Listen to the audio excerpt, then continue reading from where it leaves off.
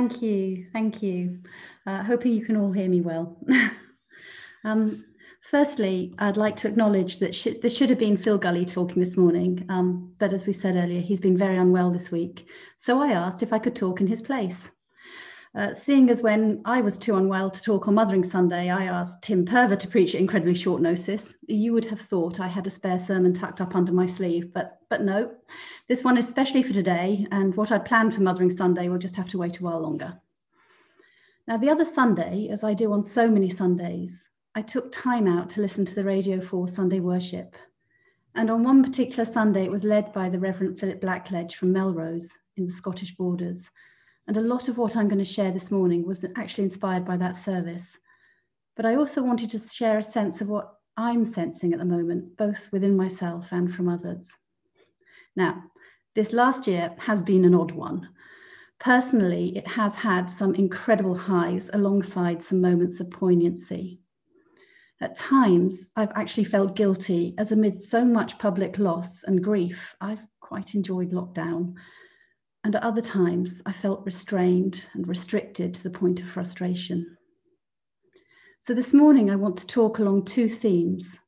One is perspective, and one is of journeying. And although they are two separate things, I'm going to entwine them. But first, by the wonders of modern technology, I want to share a photo with you all, and Jeff has been prompted for this. It's a photo of my youngest grandson, Khalid. Hopefully he'll be turning up now. There you are. He was born just before Christmas, and Peter and I had the incredible privilege that his mum, our daughter Katrina, stayed with us for the first 3.5 months of his life. They're back in Tanzania now, and Katrina sent me this photo. And I love how a picture can say 1,000 words, and this one sums up perspective. Obviously, my daughter and my grandson have very different perspectives of the same situation. So there we go. Anyway, thank you, Jeff. So today, I'm going to revisit the story of the two travellers on the road to Emmaus. It appears in 2 of the Gospels, but the most detail appears in the book of Luke. So that's where I'll read from. Luke 24, verses 13 to 35.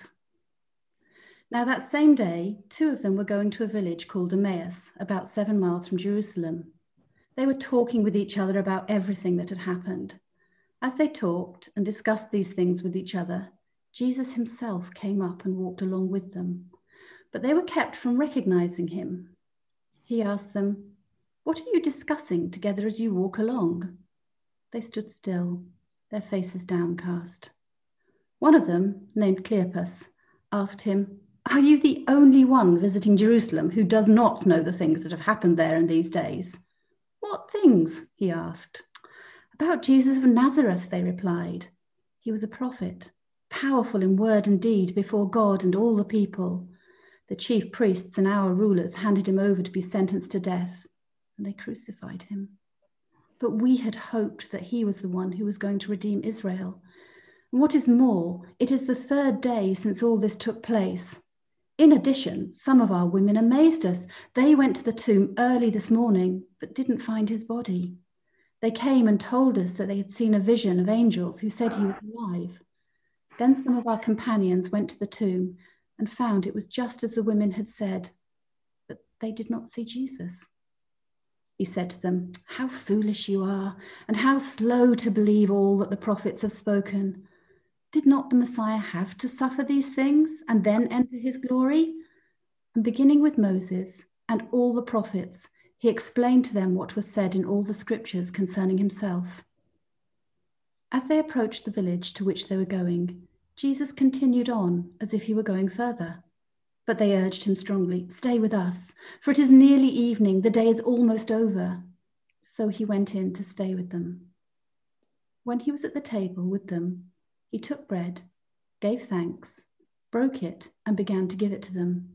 Then their eyes were opened, and they recognized him, and he disappeared from their sight. They asked each other, "Were not our hearts burning within us while he talked with us on the road and opened the scriptures to us?" They got up and returned at once to Jerusalem.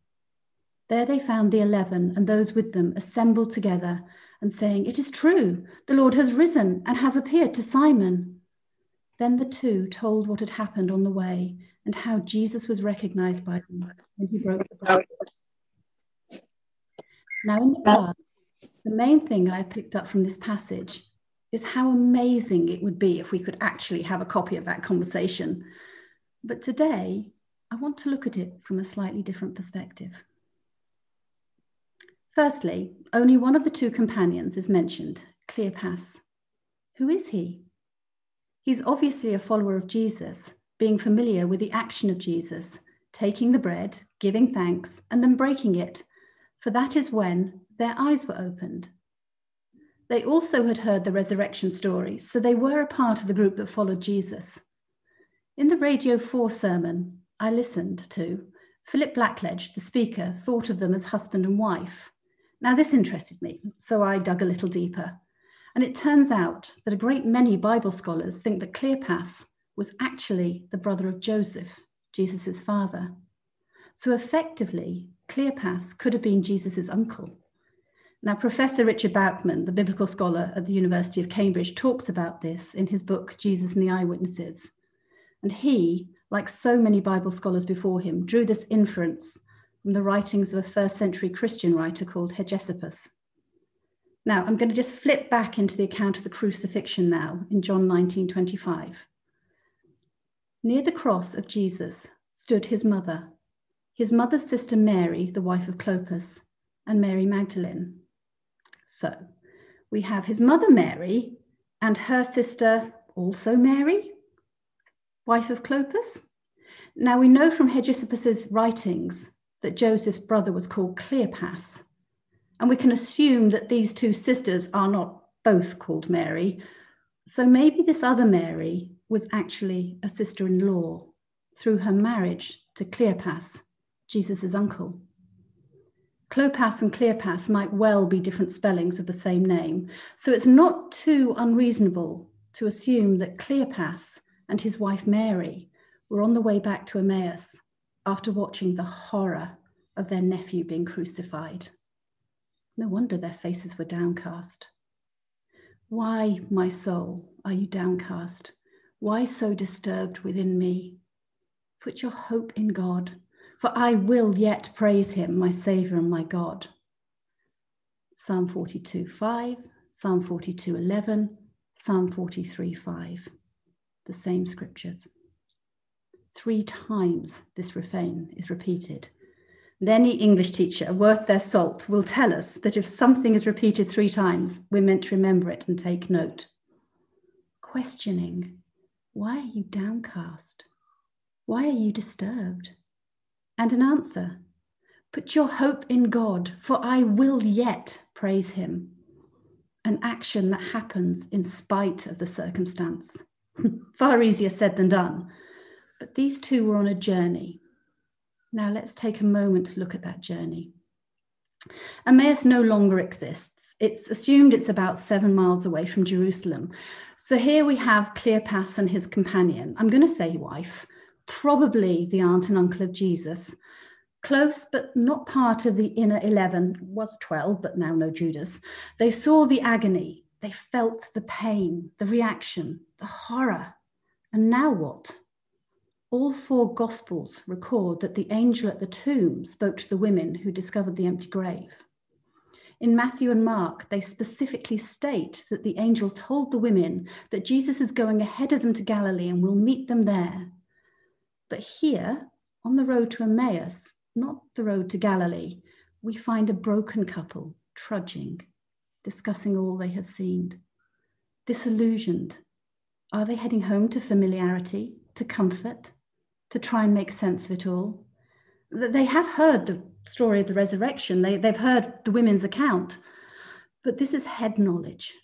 It has no bearing on their disposition. They are downcast. And I want to come away from the Bible for a moment and ask us all that. Are we trudging, marking time, a little disillusioned? How has this last year affected us? Maybe we are having to reset our hopes, our dreams. Now we're emerging from lockdown. Is the world looking a little different? As many of you know, I teach in a local further education college. On the return to classroom last month, one of my students was particularly agitated. I asked her if she was afraid of catching COVID. Oh no, she replied, that doesn't bother me at all. I simply can't cope with being around so many people. It overwhelms me and makes me anxious. Her journey was bewildering. Her journey was unique. It was not the same as my journey, yet it was born out of the same circumstances. Who joined this frightened pair, heading in the wrong direction, relying only on the things they had seen? We know it was our risen Lord Jesus, but they were kept from recognizing him.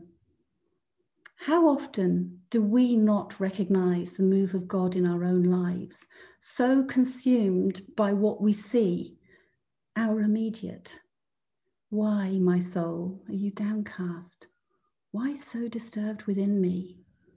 Put your hope in God, for I will yet praise him, my Saviour and my God. Yet Jesus did not just throw this at them.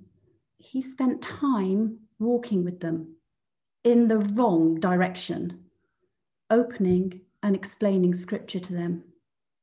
But first, he asked them what was wrong. I think we can all agree that being Jesus, being raised from the dead and all that, he already knew the answer. But still, he gave them that dignity. What are you discussing as you walk along? Do we afford each other that same dignity? Do we take time out to go in a different direction, to get alongside someone and ask them, what are you thinking about? What's troubling you? Why are you downcast? And wait for the answer. Are we honest enough when someone comes alongside us and asks, why are you troubled? To talk with them, allow them to listen to us, and wait for their reply. Now, many of you know Keith and Pat, and many of you know that Keith's brother and sister-in-law were murdered in horrific circumstances many years ago. Initially, Keith was plunged into a different place, a journey he had not expected to take, and certainly not one he would have chosen. This week I called Keith and I asked him about the early part of his journey through grief, anger and pain, and what had helped. Keith said two people in particular had really helped. He and Hugh had had long walks, and Hugh had listened, often allowing Keith to talk himself out and draw his own conclusions. But Hugh had physically and spiritually journeyed with Keith. At times, no doubt, Keith would have been going in the wrong direction. He wasn't best pleased with God, but Hugh walked with him, listening. The other person was Pat, again, long walks and listening. Keith commented that Pat only offered her opinions if he asked for them. She listened, and when he was ready, Keith listened to what she had to say, listened to her perspective. And that brings me back to perspective. Cleopas and his wife only had the perspective of the immediate. Jesus opened their eyes to something bigger, something too wonderful for them to comprehend, something they had chosen to walk away from, back to where they felt was a place of familiarity and comfort. And finally, the penny dropped. Then their eyes were opened and they recognized him, and he disappeared from their sight. Now, between Sarah, our second child, and Christopher, our third child, I had a number of miscarriages. We were due to go to house group one evening, and yet again, the early signs of another miscarriage began. Yet I felt compelled to go to the house group. I had determined not to say anything until a young, single man at that group asked me what the matter was. Well, that finished me off. It didn't take much. And I sobbed out that it looked like I was about to lose another pregnancy. Now, this person, a young man, a single young man, faced me full on and said, "Are you going to believe the promises of God or the lies of Satan?" Now, I knew the answer to that one, so I replied, "Promises of God." However, he kept asking me the same question, and I kept muttering the same reply, intently studying the carpet at the same time. Then, after at least 8 to 9 repetitions of the above, something clicked within me. I met his eyes and I said, "Promises of God." And he didn't ask me again. He didn't need to. Something had gone from head knowledge to heart knowledge. And Chris will be 29 next birthday. Now that young man journeyed with me until I got it. Then he stopped. Jesus journeyed with Cleopas and his wife until their eyes were opened. Then he disappeared. He trusted them. He didn't need to tell them what to do next. They knew. They asked each other, were not our hearts burning within us while he talked with us on the road and opened the scripture to us? They got up and returned at once to Jerusalem. There they found the 11 and those with them assembled together and saying, it is true, the Lord has risen and appeared to Simon. Then the two told what had happened on the way and how Jesus was recognized by them when he broke the bread. This couple had been met by someone from another place with a different perspective, and he showed them a way out of their misery, out of their souls being downcast. He reminded them to put their hope in God, not circumstance, not situation, not even what they had seen with their own eyes. Yet look at the way he did this. He journeyed with them, even though they were going in the wrong direction. He opened scripture to them. They had heard, but not understood. He stayed with them until they understood. Despite us hearing the good news, sometimes we dwell in the shadows of despair. We have to move our feet, to walk with people whose perspectives are different from ours, even people we might disagree with. And when we walk with God, who we might not even recognize, he will slowly and gently unpick our sorrows until we are left with our hearts burning with hope. Despair is only a shadow of a truth that will disappear when we walk with the Son of Righteousness. As they walked away from Emmaus back to Jerusalem, was this new journey one where they were giddy with the truth of love? Did their steps gain strength as they journeyed? Now, it's in our everyday speech, a road to Damascus moment. People use it even though they have little to no knowledge necessarily of Saul Paul and his conversion. It is the well-known pivotal moment where someone dramatically changes direction, sees the light, realizes they were headed in the wrong direction, miracles, voices from heaven, scales, blindness. It's all there. Now, I haven't had a road to Damascus moment yet, but I have had many road to Emmaus experiences, Sometimes it is just when I go out for a walk, alone, thinking, pondering, turning a disquieting thought over and over and over in my head. And somehow, gently, persuasively, the Holy Spirit nudges me off that journey, off that thought pattern, into a different viewpoint, a different perspective, a longer view. Do I not know to put my hope in God?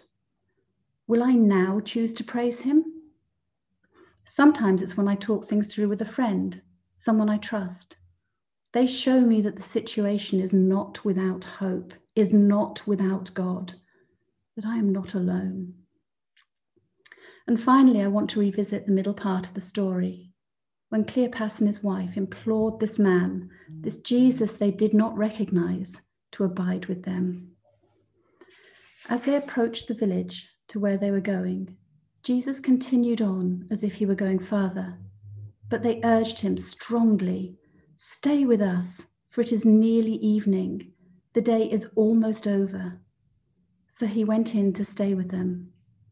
When he was at the table with them, he took bread, gave thanks, broke it, and began to give it to them. Then their eyes were opened and they recognized him. Wherever we are on our journey, at the beginning, middle, or like these two, at the end, we can ask Jesus to stay with me, us.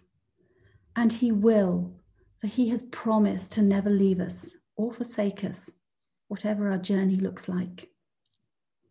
We have hope in the one who came to this earth in order that we would not be left without hope.